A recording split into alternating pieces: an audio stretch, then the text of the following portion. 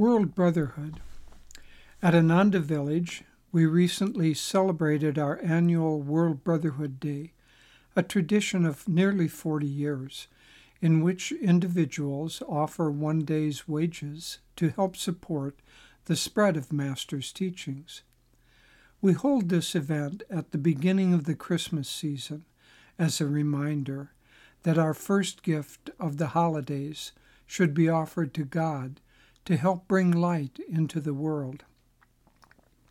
In 1974, I traveled around the world with Swami Kriyananda, my first experience of seeing its great variety of cultures and traditions. The first stage of our journey found us in Hawaii, at the ashram of the well-known spiritual teacher Subramanya. As we were leaving, he said something I've always remembered. He said, quote, "You brought your light to us, and we have added ours.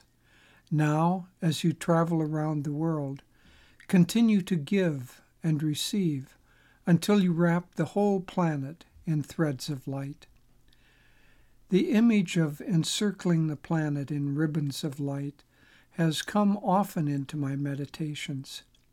But this year, more than most, light is needed in order to help alleviate the widespread suffering we see everywhere. The problems that plague us are rooted in our minds and hearts. We can spend trillions of dollars on medical treatments and economic patches, but these alone will not cure the underlying diseases of mankind. The only lasting cure is for people to realize that we are all brothers and sisters. Let it start with you and me. Let us share in ever-expanding circles until our kindness wraps the whole world in filaments of peace, love, and light. Isn't it interesting that the two sacred holidays, Christmas in the West and Diwali in India, are filled with images of light?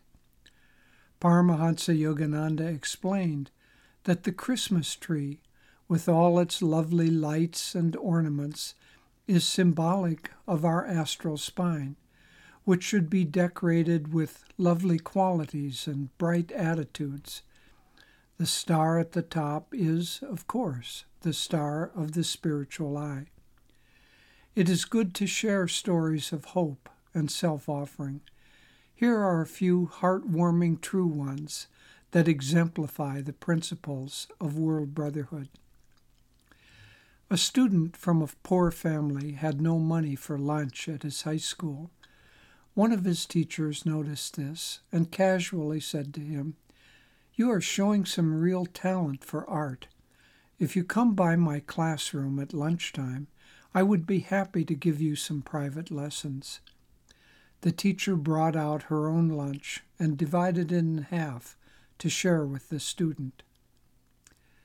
Healthcare workers around the world are risking their own lives and well-being, as well as that of their families, in order to care for the sick and dying. This year's global Teacher of the Year is from a rural village in India. He has decided to share his $1 million prize with the other 9 finalists for the award.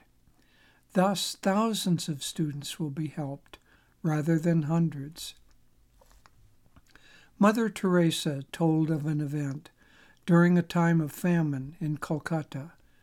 One of her nuns brought a bag of rice to a starving family. The mother immediately gave half of it to another starving family.